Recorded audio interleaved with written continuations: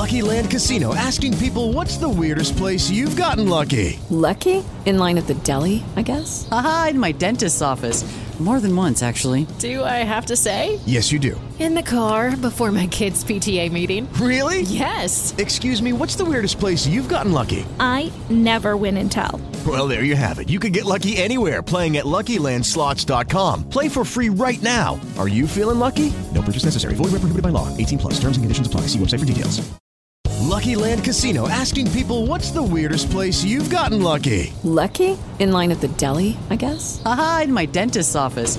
More than once, actually. Do I have to say? Yes, you do. In the car before my kids' PTA meeting. Really? Yes. Excuse me, what's the weirdest place you've gotten lucky? I never win and tell. Well, there you have it. You can get lucky anywhere, playing at LuckyLandSlots.com. Play for free right now. Are you feeling lucky? No purchase necessary. Void where prohibited by law. 18+. Terms and conditions apply. See website for details.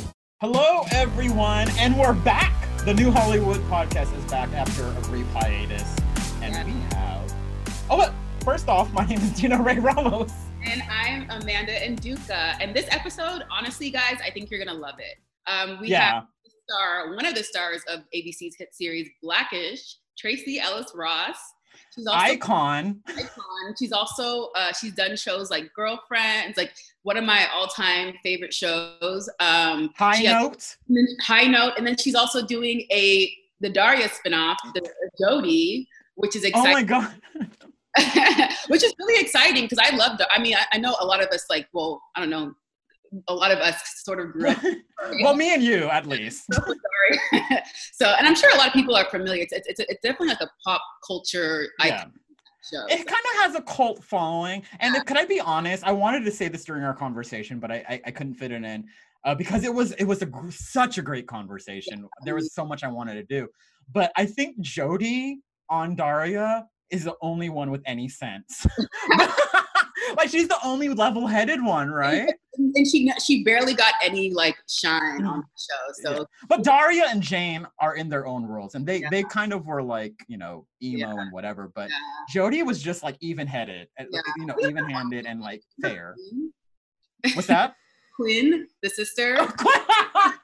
Quinn was such trash. She was so trash. She was the epitome of white girl privilege.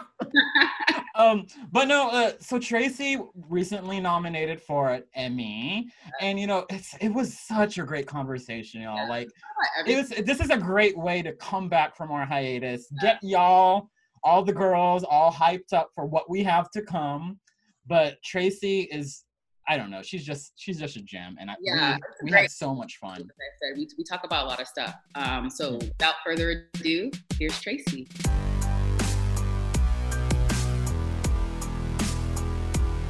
Well, Tracee. Hi. Thank you so much for joining us. You and your fabulous artwork in the background. Thank you very much. Thank you. Got it. Artwork's Crystal. On my bookshelf, let me tell you something. It's 2-layered now. So there's books behind books? It's books on books on books. Can you see? Oh, I have that book. I see that book that you have, the anti-racist book. Yeah, we've got lots of important books here. The Dutch House, Ta-Nehisi Coates. We've got How to Be an Anti-Racist, Less Untamed, Black is the Body, The New Jim Crow. These are all the things that have been pulled out over the hiatus pandemic. Well, Tracee, I'm not trying to be rude. I want to make sure my phone is turned off. Oh yeah, I need to make sure mine is. See, mine wasn't. Mine wasn't. So good. Turned off. Good call. You reminded us. Tracee, thank you so much for joining us. You're a busy gal. Fresh DNC hosting. Doing that DNC hosting. How you doing? Just moving into politics. You go from the AMAs to the DNC. That's the natural progression, right? Yeah. Isn't it AMA, DNC? It should be. How was that though? How was being the captain of day 2? It was really exciting. This is a very urgent moment, and I felt as scary as it is to sort of step into a different arena, because politics is not my world. I'm very socially active and civically engaged, but politics is not, that I frequent necessarily, and I'd never participated in the DNC. And I'm like honored to be of service at that moment, be a facilitator of conversation and engagement, and as a face that people know, not in the capacity of politics, but as a natural progression in terms of the way that I voice. It felt like a really important opportunity to reach through the television into people's homes and to open up a conversation about engagement and participation in this moment, and why there's such magnitude to it. Yeah. I thought it was. I don't think that's the right use of magnitude, by the way. No, it is. It is now. I did it with such conviction that I even believed it, and then I was like, nope. No, you sold it. You sold it to me. Magnitude. I was gonna say, I obviously, like, I found this. Did you guys want me to put these on? I'm so sorry. Should I? No, I think we're fine. Okay? Yeah, I hear you fine. Yeah. Okay, great. Yeah. But I was gonna say that, like, I just liked how encouraging and inspiring everybody's words were during the convention, and I was thinking this is just a nice sort of break from all the animosity that we've been seeing in politics so far. So yeah, it was a good watch. But Tracy, we here at the New Hollywood Podcast. And by the way, you're our first episode after hiatus. We've been on hiatus for a while. Yeah. Welcome back. Welcome back. Yeah, we took a little break. But yeah, we're back. And we're so happy to have you. As the first one out of gate. Ask for another person better. But for obviously, we all know that you've come from a family that has been in showbiz. But for you, was that something that you always wanted to do as a young person? Is that something that you felt like you were going to fall into? And was there ever a moment where you were like, because you have really great comedic timing, and it's something that I've always wished that I also have. Is there a moment that you sort of were like, hey, I'm actually a really funny person? I still don't know that I'm that funny. I think I'm really silly. But, I sort of my silliness and comedic ability was part of the way I defended my shyness growing up. I was like, I had this like big kind of personality, and I loved to make people feel good. Like, I'm just one of those people. Like, I thought it was my job for a long time. Now I've made it my money paying job and my career. But I actually thought, like, from an emotional like space, like I thought it was my job to like walk into a room and make everybody feel better. You know what I mean? Mm-hmm. So maybe role in my family or whatever those dynamics are. But so I was always that person, and I'm very joyful at heart. Like, it's my natural temperament. It just kind of evolved from there. The part that was fascinating, I didn't even realize I did this, but I always take on different voices and accents and characters and all that. And when I'm telling stories, because I think at the core, I'm a storyteller. When I'm telling stories, I'm constantly doing all the different voices and sort of creating the feeling by making a different sound and whatever.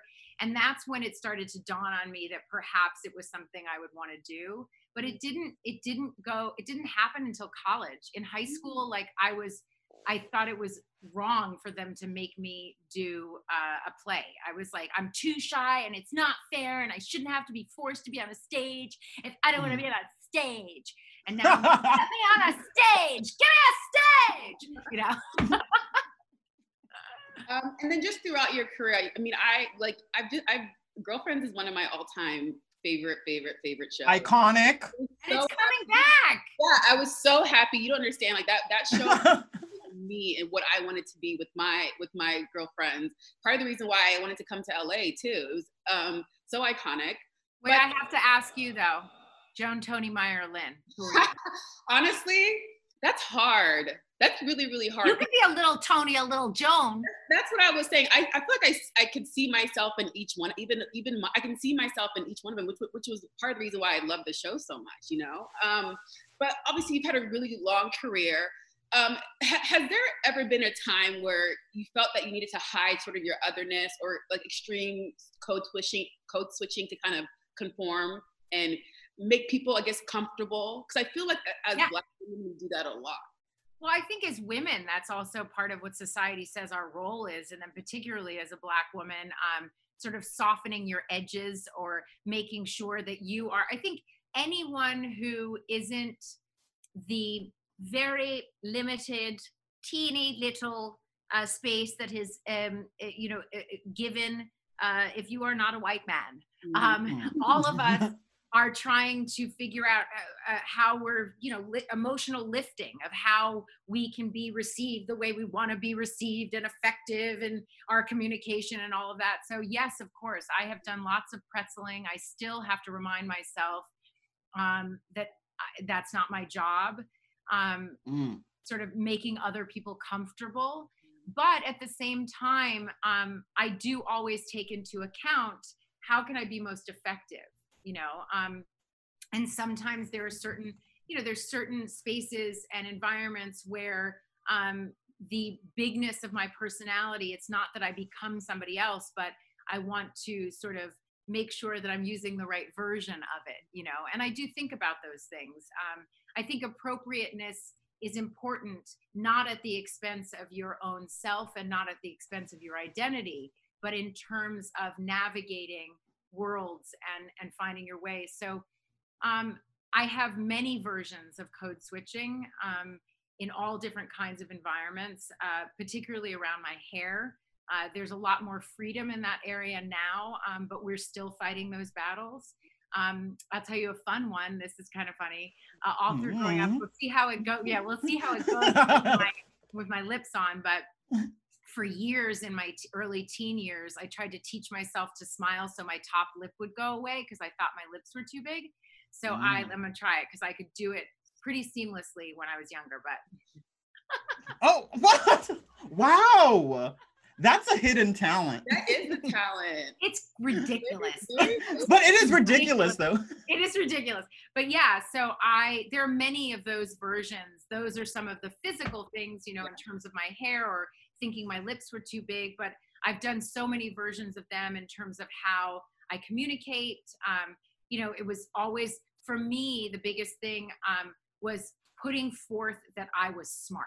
Yeah. Like there was a way that I taught myself to communicate, to be clear in my language, to know what I was saying before I was saying it, so that I was never misunderstood and thought of as a dumb girl or any of those things. I also was an athlete growing up, and I was really athletic and I'm very competitive. So it was always really important, that whole thing of, you throw like a girl, you run like a girl, any of those things I always pushed up against. Those are such dumb things. They're so ridiculous and so limiting in terms of our identities and discovering who we are as people. So yes, I have experienced all of those things and still continue to push up against the status quo in all areas of my life. I mean, I did the Glamour Women of the Year speech about my life is mine and being, now I'm 47, I don't know how old I was then, but a woman who's single and doesn't have children, and that version of having to sort of pretzel yourself as if something's wrong with me, that I have not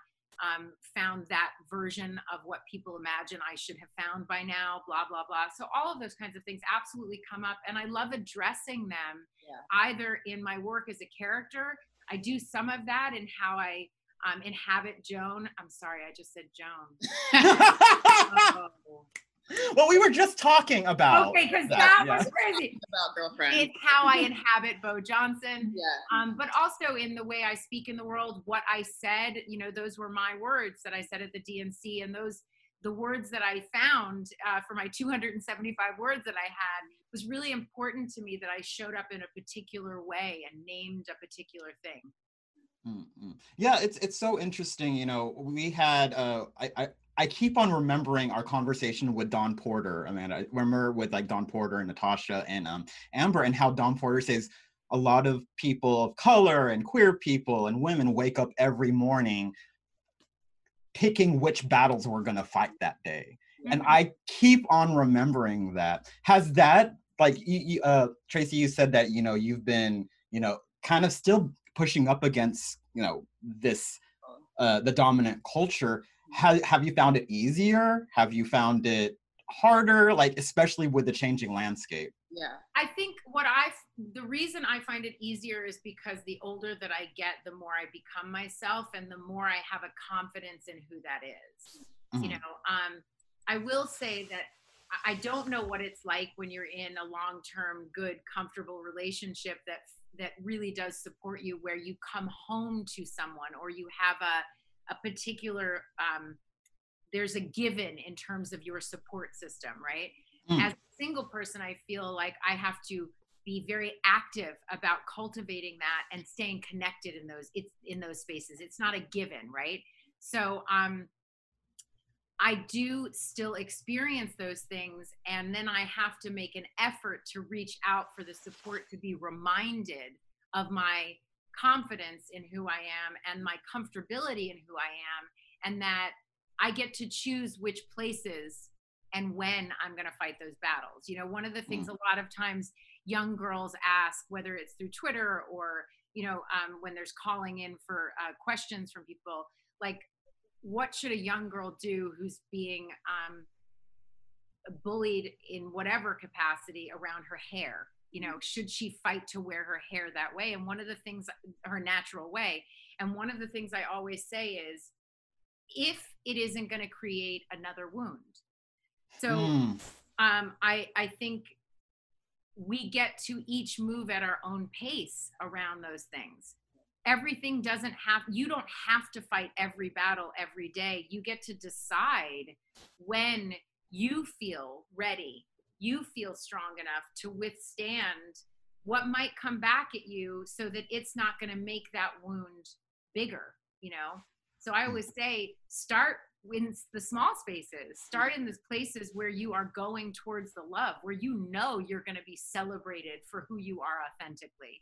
Get your courage, wear your floaties until you can take them off and withstand what this crazy world out here might throw in your direction, I think that's really important that you said that, because I feel like especially now with social media, people are expected or put expectations on you, like, because you're a certain person, or you fit in this category, you should be doing this, or you should be standing up for that. And some people are more vocal than others, and like you said, it's okay, it's all in your time. Like, if you don't want to express this now because you don't feel comfortable, and like you said, maybe I still have wounds from it, you don't have to do any, like, also, go ahead. I feel like the other piece is that people, our culture also pushes people to say something before they've had time to process it. Yes. And I think that's a word. Like, process. There's no progress without process, and each of us has a different process. Mm-hmm. And I like to say, go as slow as the slowest parts of you, so that when you make a move, you're bringing your whole self, not just the bits that are ready. And it's like if you think of a tennis game, or whatever. Tennis game. Let's think of a tennis game. Something with a net. Yeah, something with a net, two people and a ball. You know what I mean? So you're going back and forth. You're gonna be at the level of the person that's lower. Yeah. Otherwise, that ball's not gonna keep going. So sometimes you just gotta slow down, and I think it's okay. And I feel like particularly right now, we are in a very, very unprecedented time. It is complex in so many ways. It just feels like, and all the people that we love and don't know and do know, and everybody's having their different version of how to make sense of what's happening. It is a vulnerable time. It is a time to be really delicate and compassionate with each other, with ourselves. And so I don't think, it's cancel culture is really interesting to me. It does not leave a lot of room for growth. No. Yeah. Cancel culture is weird to me, to be honest with you. I will say some people do deserve it. And like a Harvey Weinstein, like. Yeah. There are some people who immediately fall into the category. Is that cancel culture, or is that just like humanity? Like, or is that just humanity? Because I feel like the cancel culture part of it that gets really complicated. I don't know. You're totally right. There's people to be. I was gonna try and make sense of that, but you know what? No, there are people that should be canceled. Yeah, there are people who just should be canceled, and that's it. Yeah. Well, maybe don't not use the word cancel, but like, oh, we don't have time to fuck with you anymore. That kind of thing. Like that's not, or you know what I mean? Like that's your thing. Like we can't. This is on no one but you, sir. Yeah. It should be. Yes. There you go. Like it shouldn't be a thing where you're forcing people to do something. Yeah, but I hear you. I think what I love, I heard somebody say this, instead of calling people out, call them in. Okay. Right? So you call them in, you give them an invitation to say, like you say, hey, that thing, not great. Not great. And that perhaps opens the window for someone to say, wait, what wasn't great about it? Yeah. Yeah. Like, and then there can actually be a dialogue. Yeah. Instead of people just yelling at each other. Yeah, because and that's the thing that's really hard. Like I think this is some hefty stuff for everybody because everybody has a personal relationship to this stuff. Yes. You know what I mean? Like we all have our own personal stories about and experiences about these things that we're charged up about. Right. So but it would be nice if we could have a little more space in there. Yeah. For some people. Yeah. Well, let's talk about Blackish. Shall you know, we? this show you're on. This little show I'm on. I love it. Let's talk about it. First off, congratulations on the congratulations on the Emmy nom. Thank you. It's so exciting. You know, Blackish, you know, when you first signed on to Blackish, I read an LA Times article with you, but you know, and how you approach Rainbow and Bo.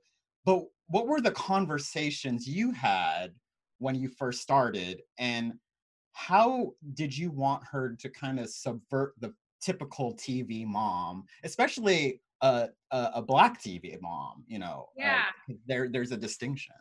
It's interesting. I think when I first started, most of the conversations were about what was so intriguing to me about this show and this character, which still remain true, which I think is really exciting 7 years later. You know what I mean? I loved that at the core of this show, that the heart of this show was a relationship between a husband and wife that loved each other and liked each other. That to me felt revolutionary, particularly through the face and beingness of a Black couple. I loved that this was an American family who didn't happen to be Black. We were Black. We are Black. So that it wasn't that that was sort of the background of who we were. It was at the forefront of who we were and our experiences and how we were navigating the world. I loved that this was a woman who was more than one thing. And that's part of, I keep itching. You guys, I'm covered in mosquitoes. Like, wait, where from in your there? Where were you somewhere? You not experiencing what me and all my friends are experiencing. I'm not joking you. Like between 5 and 7 p.m., it's like crazy. Yeah, I get random mosquito bites too, and I'm like, where are these mosquitoes even coming from? Oh, I killed one the other day, and I was very upset about it. No, I'm not getting them. I feel left out. No, don't feel left out. I have a couple of my windows that give the best cross ventilation don't have fans. They don't have screens. Yeah, screens in them. And so if I leave them open between 5 and 7, it's so disturbing. And I'm not joking you. I'm covered in mosquito bites. My ankles. Oh my God. And mosquitoes love me and my family members. We are like, we got some sweet blood. I do too. Like so the other thing that started to become conversations and dialogues, not necessarily within the show, but for me, was this story is told through Dre's eyes. That's what Blackish is. It's Dre's exploration of life in this family. And I think Bo kind of acts like a guide for the audience to a certain extent. I'm a little bit the conscience of the audience a little bit. And so the stories are not always told through Bo's point of view. So what was really important to me is that my character remained her own person, that my entire identity or Bo's entire identity was not in context to Dre or in context of her children, but was in context of herself. So she had a point of view that was based on her lived experience and her life, and that whenever I made my way onto the screen, that you would be able to feel my full life and not just how I'm reacting to my husband. And so that has been a constant sort of process for me, which is just the part of, that's what I do. That's what you do as a character. You know, the acting process is that sort of, how do you keeping her true, keeping her honest. And then, as you know, because some of the fun things that people pick up on, because I say, and we made a joke about it at work, is that these things that are traditionally lady chores in the history of television, God bless you. Bless you. Are, you know, they are not lady chores. They're just chores. They're house chores. Yeah. Somehow in the history and the context of television and in, you know, societal norms, those things were considered women's chores. And so I constantly am kind of pushing up against that to say, is that really necessary? Because I like to take the bird's eye view and look at Bo, not just on our show, but in the context of television. Yeah. As a Black woman, I like to look at it from that standpoint. What are we actually, what's the representation that we are adding into the picture of who we can be? Yeah. I also love that Bo and Dre are these flawed, ridiculous parents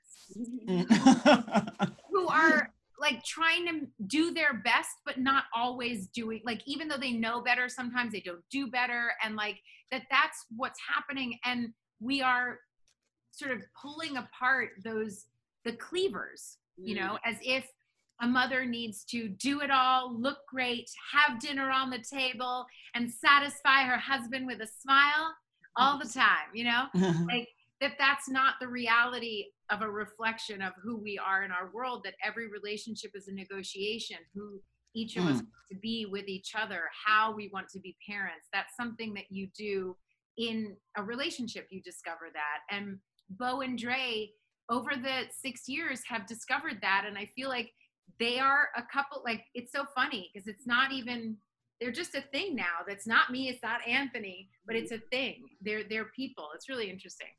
Yeah, I'm so glad you mentioned, you know, the chore part, because binging, if you go back and watch old episodes of series, like if you go back and watch, say, Beverly Hills 90210, Cindy Walsh is always cooking. She's always cleaning, gardening, and then the episodes they give her are so boring. So I was like, really, but you even look at like Girlfriends. There were some, I just randomly caught a scene on Instagram the other day, and it was Maya and Darnell, and she went and spent too much money on a dress. And it was this whole thing that was within the context of the old school version of man must bring money and woman must cook and clean. You know what I mean? Yeah. And it was really interesting because even in these 20 years, there's been so much progression in that kind of assumption and thinking.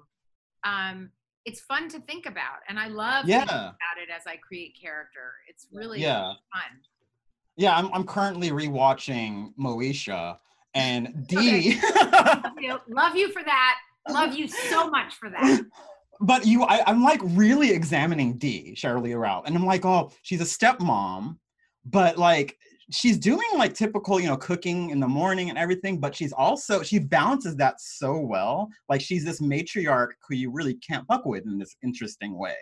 But yeah, that's like, I've been really big, and I'm like, oh, I have problems with Moesha, the character. I'm like, oh, you are very disrespectful. I think that's hilarious. It's so interesting when you look back at things that were so much a part of your life, and then you look back years later with the, you know, the point of view that we're in now. So wow, I really didn't see that. That was one of the reasons. I don't know if you guys have watched Disclosure. Yes. But I was so grateful for that documentary. Me too. It was there were a couple of things that were there were so many things that were important, but the fact that it was trans people communicating through their own mouths. There wasn't a narrator telling us what was happening. We were hearing it through their own mouths I found so enlightening, and I could not believe how often I had missed so much of what they pointed out in movies and television shows that I had watched and that I had laughed at. It was a real important wake-up call. And I hope to be and consider myself open-hearted and very liberated in how I look at things, and that I miss those. I was so grateful to be tapped on the shoulder and woken up in those ways. And that's that's actually the greatest example of what we were just talking about. We had Disclosure on our podcast, like the filmmaking team, and I think I love, love going to other, sources of TV, film that aren't of me and learning something. And, unfortunately, a lot of people aren't like that. And I think shows like Blackish or Disclosure, the movie Disclosure, or even like something like Fresh Off the Boat or anything like that addresses blind spots. And I still have lots of them. And I continue. It's built into humanity. Yeah. That's why we want inclusive tables. Yes, we do. People. That's why tokenism doesn't work. That's why we need tables that are filled with all different kinds of people. That's why our world needs to reflect that, because we all have blind spots. But what I would love, and everybody's different version of privilege gives you a blind spot, whatever those things are. But I would love somebody to tap me on the shoulder and say, hey, Tracy, did you realize that thing you said? Like, oh my God, no, I didn't. Thank you for telling me. Yeah. You. And exactly. Can you explain that a little more so I know and don't do it again? And so I can catch somebody else when they do it. Yeah. You know what I mean? Like, I wish someone would go, someone on the other day on Instagram, I wrote ladies and gents or something like that. And someone said, don't do that. And I was like, my God, thank you. Yeah. It just, some of the things we're so used to doing from my generation or whatever that is that I don't realize. And I was like, oh my God, thank you. And I changed it right away. I was like, thank you for pointing that out. People get offended by like somebody correcting you. Like I feel like it's people think that there's something negative or combative to being corrected. Well, sometimes people correct you in really negative and combative. Yeah. That's true. But it's like if they like pull you aside and be all, hey, this is not cool, I respond better to that rather than they're like, oh, you should like kind of finger wagging. I don't like the finger wagging. Well, I think that's part of that's where cancel culture gets complicated. Yeah. So and it all comes back. Yes, it does. So like if someone had taken my caption and then screenshotted that and turned it into a thing before giving me an opportunity to learn something, and then all of a sudden I'm canceled. I mean, that's like a weird example because I think it's true. Like that's but it's like you want to give people the opportunity to see their blind spot. Now, if someone responds like, "That's not what I meant," like, okay, But I personally, and I say this, like I would like to know if I am hurting someone inadvertently. Yeah. I want to know that if anything I am doing is inadvertently perpetuating oppression or a stereotype or whatever, like I would love to know and then be able to make an educated choice about how I want to respond. Well, recently, yes. By the way. That's what we do. That's what we do here. We make dreams come true and we have great conversations. Well, no, it's so interesting you said ladies and gents. That thing, like when I introduce this podcast, sometimes I say, hello, ladies and gentlemen, and then I listen back at it and I'm all, I shouldn't have said that, But it's also, it's all programmed into us to say that. Yeah. It is, and we've learned things a certain way, and it does take time to unlearn them. And by the way, hello, ladies and gentlemen, from when I learned it, was actually the courteous and a correct thing to say. Do you know what I mean? Yeah. So that's fine. I'm like, look, I would like to remain teachable. Yeah. I truly would. Being open, yeah. Well, like speaking of that, Hulu recently added that episode. All the girls are talking about it. Please, baby, please, which is relevant now, if not more so, than then. It just feels like it could have been shot yesterday, to be honest with you. Isn't that crazy? Yeah. 3 But when years you first, ago. 3 years ago, when you first read that episode, what was your reaction? And are you like, this is kind of like a multi-tiered question that you could just answer in one clump, but what was your reaction when reading it? And at the same time, when they decided to shelve it and when they decided to bring it back, you know, because that show went on a journey. Yeah. And, Sure you know, did. yeah. First of all, you know, we do 24 episodes a season, so we're moving at a pace that it doesn't always dawn on me the magnitude. There you go. There you go. Come on, magnitude. That's the correct usage. It doesn't always dawn on me the magnitude of what we're doing or the gravitas that we are sort of leaning into. Do you know what I mean? When we're shooting an episode, because we're kind of doing what we're doing. And the truth is, the episode itself didn't feel so far from the DNA of our show.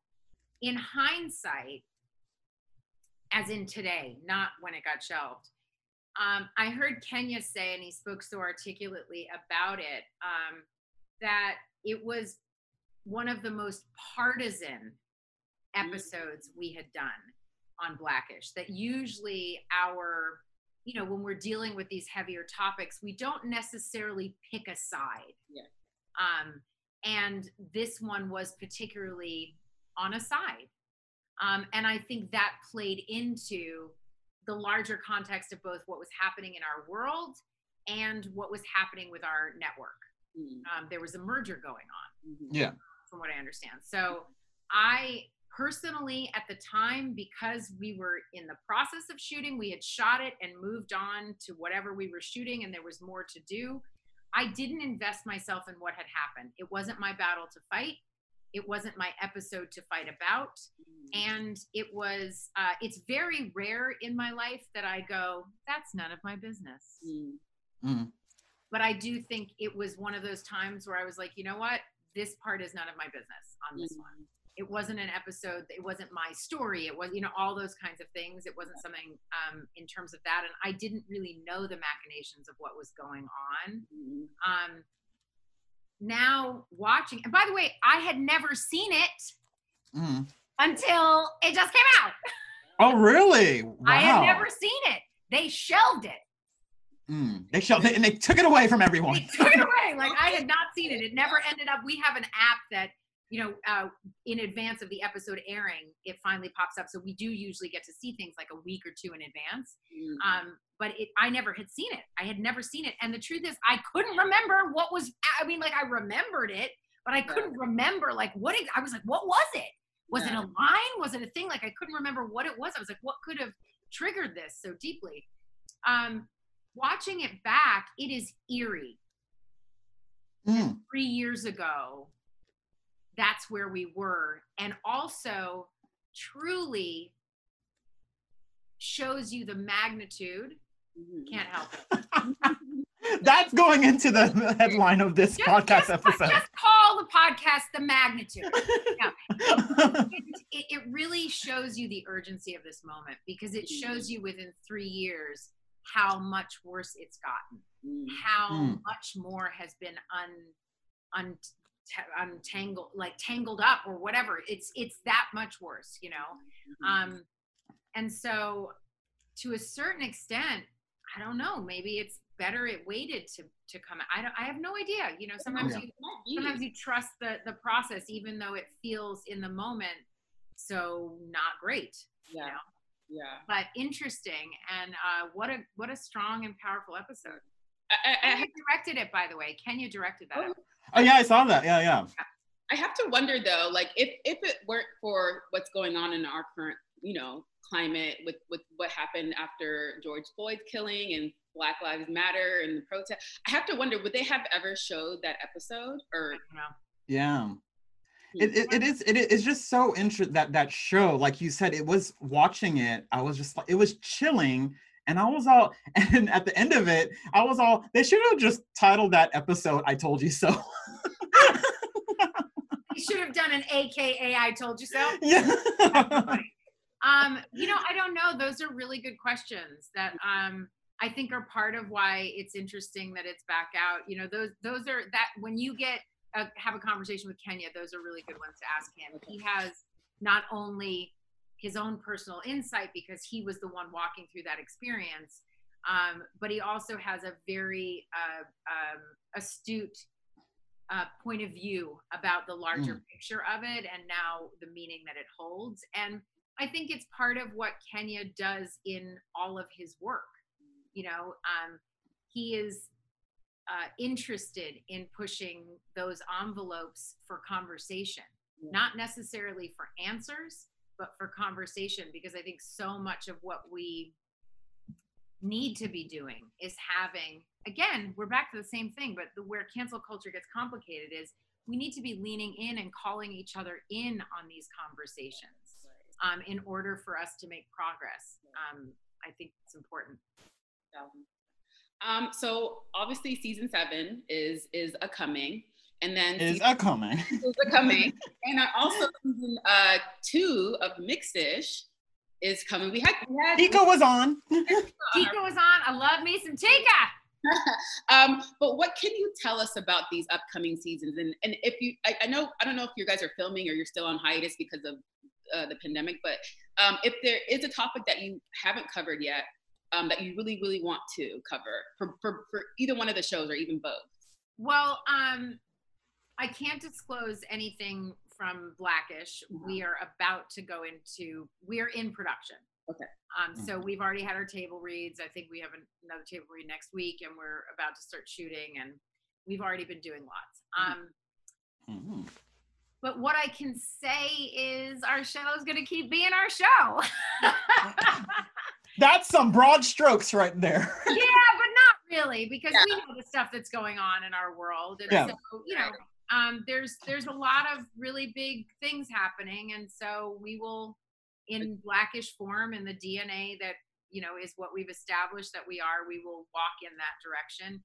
Mixed-ish, we will continue deepening and exploring these characters in the 80s in a way that wonderfully and creepily mirrors what we're in now. You know, there's something really the same way you say, you know, you go back and watch Moesha and you're like, whoa, you know what I mean? Like what? I just took all this for, it was what it was. And now you're like, what? It's interesting to do a show where you're actually going back. Oh my God, that's so true. And to have Bo, my version of Bo, the grown-up Bo, be from the current vantage point so that my voiceover is sort of, you know, telling the story today. It's really interesting to do that. But I know the first couple of episodes are about sort of deepening their world, who they are, and us deepening our understanding and relationship to who these people are that we have only had one season of. You know, I think of second season of Blackish and how long it takes to really fall into that group where everybody, you know, I remember on Girlfriends, Mara Brock-Akil saying the first season of a show is all about retelling the same story over and over again from different points of view, so that by the end of the season, the audience knows exactly who everybody is. They almost know what their point of view is going to be before they say it.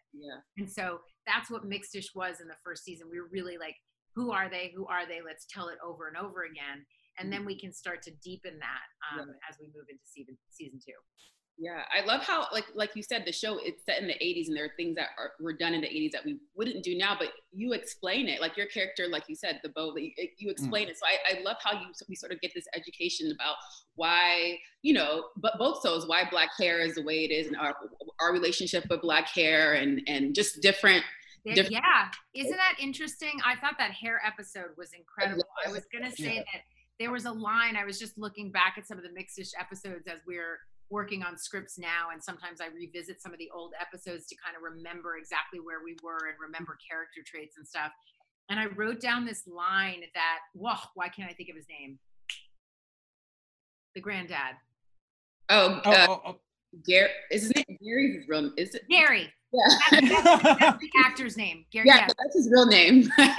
I'm lost for a second, but that's okay. Granddad. We'll just say granddad. Yeah, the granddad. It's the environmental episode where she goes through starts Earth Day, and it was so crazy. He like opens up his styrofoam. Like styrofoam was like the big thing that year. You know, he has his sandwich, and Alicia comes into the office and she's like, dude, you got to get rid of, I mean, she didn't say it like this, but like, dude, you got to get rid of the styrofoam. And he says this line, he says, are you seriously considering that we take this environmental stuff seriously? Oh my God. But, right? But like, you think of the 80s and where we are now. Are you seriously thinking that we take, like, are you seriously suggesting that we seriously take this shit seriously? And it's so there's something really interesting that happens in that, because you realize where it led us and what happened, you know? So fun exploring that stuff on Mixed Dish. Yeah, I think Mixed Dish is like, I have a lot of mixed friends, especially a lot of half Filipino, half white friends. And one of my good friends struggles so much because she looks white, you know? And, you know, people are like, even our own community isn't accepting of her. It's so like, it's really damaging and it's really offensive because like one day, I think it was the whole story about Shannon Sossamon being, getting to play this Filipina, it was like some pilot or something like that. And immediately the Filipino community went after her saying, oh, she does not look Filipino, blah, blah, blah, blah, blah. And my friend got like so upset about that she started crying and like she just shut down. And so like I'm really just appreciative of like I'm like, oh, if you have even a quarter Filipino in you, you're in the club. But there are some even in the Black community or the Latinx community. There's a lot of that, and I think it comes from the systems of oppression that have been put in place that tell us we have to decide who we are, and there's so much to it. One of my best friends is, say again? I said, or if you look a certain way, we have a system that tells us if you look a certain way, then you can't be this, you know? Yeah, there's a lot of limitation and oppression in those areas. Mm-hmm. One of my closest friends is half Filipino, and people always say that they think she's Latina, they think she's a light-skinned Black girl. There's like, she's just like... I mean, this is the result of colonization, like colonialism.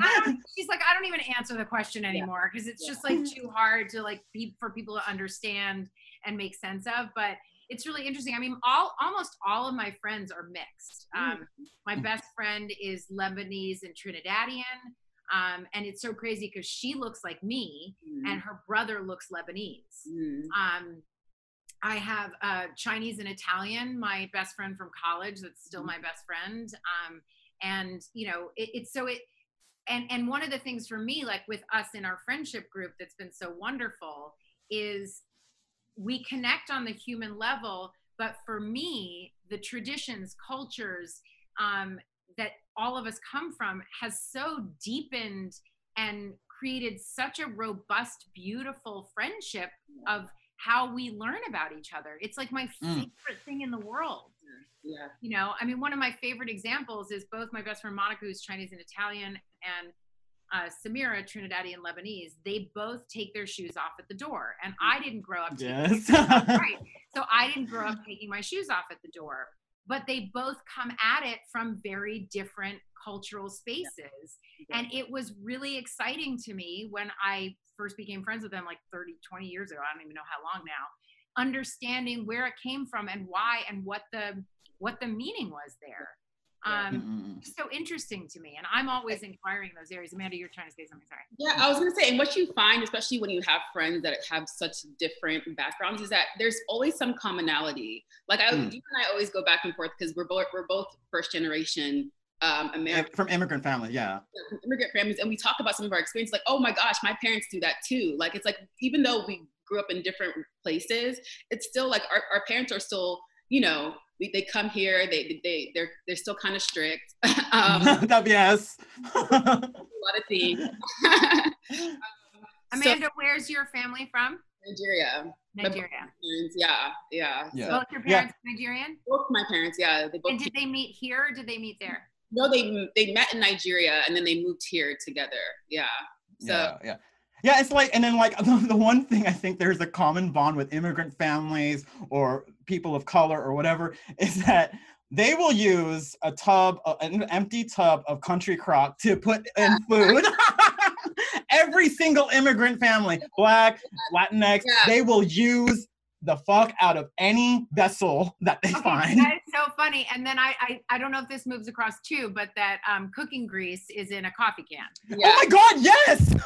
Yeah. I do that like when I deep fry anything. I'm like, I need to put this something. I won't deep fry in my house for that exact reason. Unless I know. I'm traumatized by that coffee can. Yeah, and it's actually really gross. It actually really freaked me out growing up. Because it's like super dirty oil that has all this, but you still have to use it. My mom used to strain it. She'll be all, gotta strain it, make it sure. And that's how I learned that you can't put hot oil down the sink. Yes, that's how I learned. Oh my God, see? That goes, now we have air fryers. Right? Because I was like, I remember the day that I was like pouring the fried chicken grease down the thing, and my mom was like, no, that's what the coffee can's for. I was like, what? Coffee can grease. I remember that. Guys, I'm having so much fun. I'm having so much fun. This conversation, I don't even know what we were supposed to be talking about. We're talking about your Emmy nomination. Okay, great.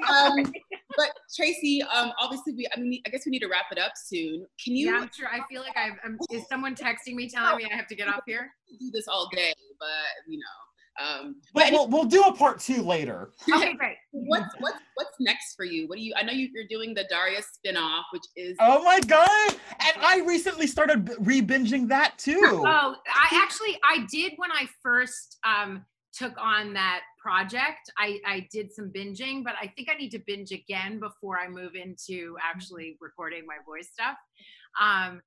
But I'm very excited about Daria. And there's Mixed Dish, Daria, and then there's 3 other projects that I'm executive producing that you guys don't know about yet. Well, just tell us now. No. You will hear about those when they're at a space in a place that feels good. Pattern is still rocking, and really it's been exciting running that company and having it evolve and all of that. And our styling products are out now, and Ulta's stores are back open. So we're actually back in brick and mortar stores, but we're still obviously always available on patternbeauty.com. I think for me, the last 2 years has been about deepening my roots in creating content. That was so important to me for so long. And now I'm at a place in my career where I actually have the opportunity to do that, to be a part of creating narratives and pulling in all different kinds of talent and creating expansive stories that reflect our lives and reflect the wholeness of our lives, like the lived experience of our lives. And I'm really interested in that. And so there's 3 other projects that are brewing, and I'm sure there'll be more from there.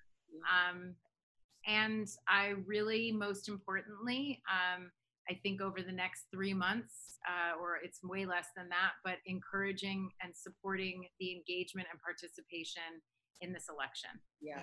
People getting educated and really having those difficult conversations with people to understand where their apathy might be coming from, where their fear might be coming from, and really engaging people in constructive and effective ways so that we all can get moving out of this space that we're in. Yeah, amen. Everybody vote, please. Yeah. Yes. And by the way, voting is part of it. Voting is a very important part of it, but there's so much more. Yeah. Engagement. Engagement, civic engagement, social engagement, getting informed, all of those kinds of things. So really important. Never get tired, because even if the desired outcome happens, it's like, but we still need to continue on. Yeah, because if we rest, then nothing, AOC actually did an Instagram live I think after she spoke. And at the whole beginning of it, she does a Q&A, but the whole beginning of it, she really talks about that. And she talks about it so beautifully and eloquently that as progressives and, in this process, that voting is a part of it. Yeah. It is absolutely a part of it. And I believe that all elections are urgent, particularly for those that are marginalized and those that are the most vulnerable in our culture. Every election is urgent as we continue to walk towards a more perfect union and safety and justice for all of us. But this election, it is not a joke. It is not a joke what we are on the precipice of if we don't get involved. And as we know, like, this last election was won by such small margins. So we need those margins to not be small, so there is no discrepancy. Right. And the vote is being messed with, tinkered with, and suppressed. So we must vote early. We must assist each of our fellows and friends in sorting out and understanding how to do that. Because of everything that's going on. Sorry, I get real sidetracked on that. Okay.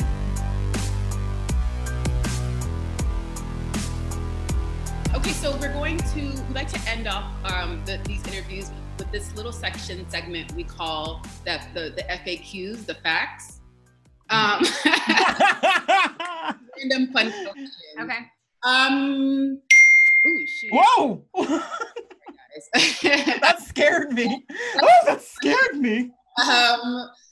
What's the best advice you've ever received?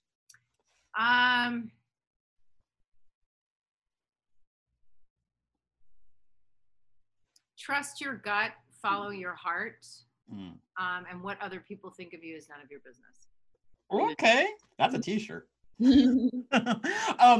Okay, so I think I said that to you the other day, Amanda. Yeah, you did. I freaking love. So this is coming off of an Instagram video you posted about bugs. Because, okay, so here you go. Here's the question. Would you rather be submerged neck down in a tank full of assorted bugs that don't bite, or non-venomous snakes? I hate this question so much. I think I'm gonna throw up. Okay, we'll accept that answer as an answer. No, which one? I want to know which one. Yeah. Snakes. Oh, I think I'd choose snakes too. I don't even know what I would do. Honestly. I can't. Snakes. Let's change the subject. That's a horrible question. Okay, go, Amanda. Who's your first celebrity crush? Oh, Justin Bateman. Oh. From Silver Spoons. Wait, is it Jason Bateman? Oh, Jesus Christ! His sister Justine. Yeah, I was gonna say I know Justine Bateman. Yeah, I get them confused too. Now, I don't get them confused. But that's ridiculous. I just combined Jason Bateman, Silver Spoons, and I just thought, and I still think he's exceptional. I think my crushes have evolved in a very different direction. Did you have a poster of him on your wall? No, I wasn't a poster girl. I had like modeling photos of like women on my walls. But Jason, I keep doing it. Jason, when I started, and then it started to emerge into a very different areas. Okay. That's another conversation for later. I love a black man. So what was your favorite Halloween costume worn on Blackish? On Blackish, that's so hard. I know those costumes. I think I'll be honest, it was from Us. Oh, really? I love that one. I lost my eyebrows and that short little wig. Yes, I love that. I loved that a lot. You guys did the Beyonce and Jay-Z costume, right? That was really good too. That was a good. And I really loved Cher. Yeah. Oh, that's a good. Yeah, that's Cher. I love the Prince moments too. Yeah. Oh God, the hair and makeup hair and makeup and costumes on Blackish they're on point. I just did an interview with Roxy and Michelle, and you guys are always on point with point. Yeah. Okay. Is there a food or snack that you absolutely love that the majority of people will find absolutely disgusting? Example would be like black licorice. That's my favorite thing in the world. Stand by. Oh my God. see. Oh my God, really? Do you like black licorice? Love black licorice. Stop. Can I tell you? This is my best treat in the world. This one, and there's one other brand that has been sold out since the pandemic. My favorite brand has been sold out since the pandemic, but I will also do Panda. Wow. I love, me and my dad love black licorice. Really? Wow. Oh my God. Yes. And now she's eating. Like example, black licorice. I love exactly. And I love olives. Oh, I love olives. Well, I'll eat a jar of olives. A whole jar of olives. I did last night before bed. My sister used to say, "Get off of me! You smell like olives." I love olives. I think mine is like raw onions. I love eating raw. I don't know if majority of people find that. Do you eat them with anything else? No, sometimes I just eat them on. Really? I did not know this about you. Look, it's all coming out. It's all coming out now. Oh my God! Blackish. Look at blackish. No, David wrote that. Black licorice. I'm black liquor. Mine is, I don't think this is disgusting, but I love me a frozen burrito. Like wait, but do you heat it up? Yeah, I heat it up because I started heating it up in my air fryer. That is a game changer. I'm having fun with my air fryer these days. You just got an air fryer. So I don't have an air fryer. I also don't have a rice cooker. I don't have a dishwasher. I'm ridiculous. Okay, our final question is, we ask this to all our guests. Is there an underrepresented voice in the industry, film and TV, whether it's an actor, writer, producer, creator, that is not in the mainstream, that you think people need to know about and deserves more recognition? Yes, you did. I'm going to start with MJ Rodriguez because I feel that she deserved an Emmy nomination. And I want to tell you why. Okay, why'd you make me get this? Yeah, you're fine. You're fine. I want to tell you why the character of Blanca is so important. First of all, her performance is exceptional. The work that she does is incredibly moving. And there's one scene when she's explaining to her youngest new son about HIV and using a condom. That scene will reverberate through my life forever. The performance was pitch perfect and so moving. But she's redefining and changing our understanding of motherhood. And I'm grateful for it. As a single, no child person, I mother all the time. And I am very mothering. I'm a nurturer. And the way that Blanca is changing that understanding for people is an example of the impact that television can have. Yeah.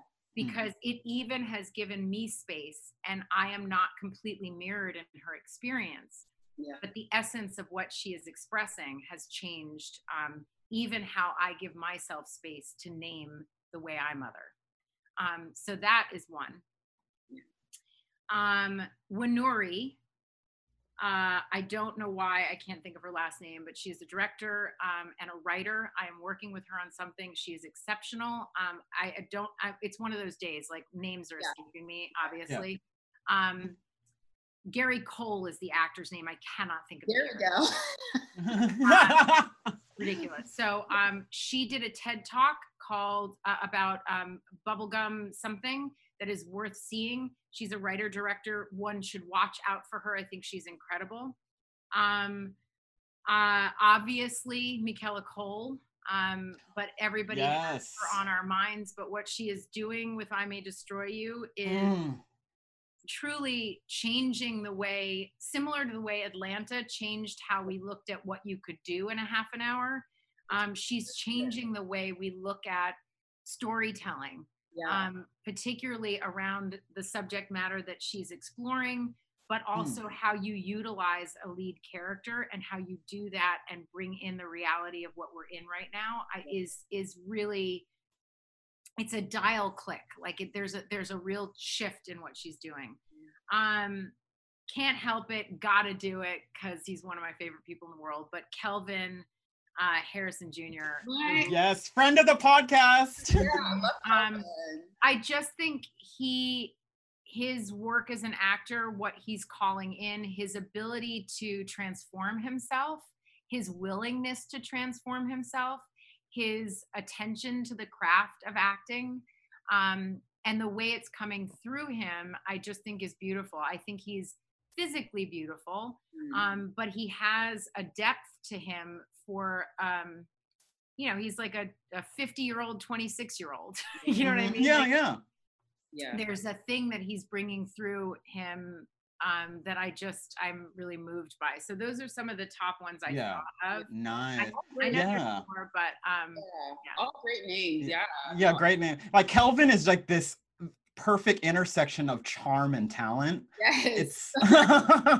It's like, come on, that's unfair. But also craft and skill. Yeah. Yes. He really, like, I'm really good friends with him now, and so I know his process. Like I worked with it when we worked together, but now as his friend, like I know what's going on. I'll talk to you in a week. Like you're like, geez, like diving in, but he transforms his body, his face. Like there's a way that he loves what he does that, and I also find that, I don't know, I think there's a real,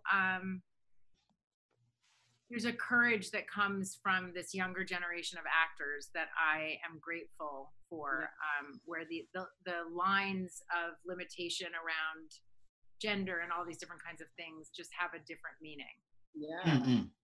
I think Obama said something about that last night, but it's true. It is. Like there's a way that this younger generation, like it's them, they don't see, it's no big deal. It's like, Yeah. Oh my God, Tracy, this conversation, I want to just continue this, but we all have meetings and we've all got Zooms to go to. We got Zooms and news to break and food to eat and licorice to eat.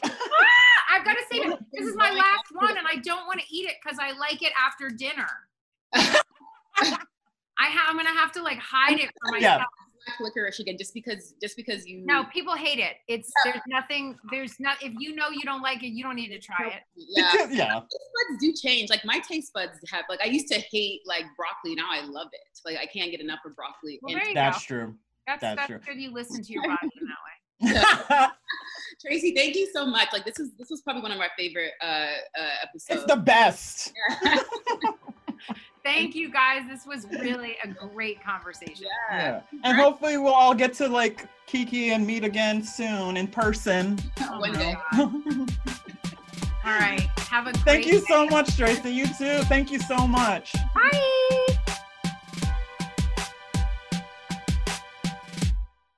Lucky Land Casino, asking people, what's the weirdest place you've gotten lucky? Lucky? In line at the deli, I guess? Aha, in my dentist's office. More than once, actually. Do I have to say? Yes, you do. In the car before my kids' PTA meeting. Really? Yes. Excuse me, what's the weirdest place you've gotten lucky? I never win and tell. Well, there you have it. You can get lucky anywhere, playing at LuckyLandSlots.com. Play for free right now. Are you feeling lucky? No purchase necessary. Void where prohibited by law. 18+. Terms and conditions apply. See website for details.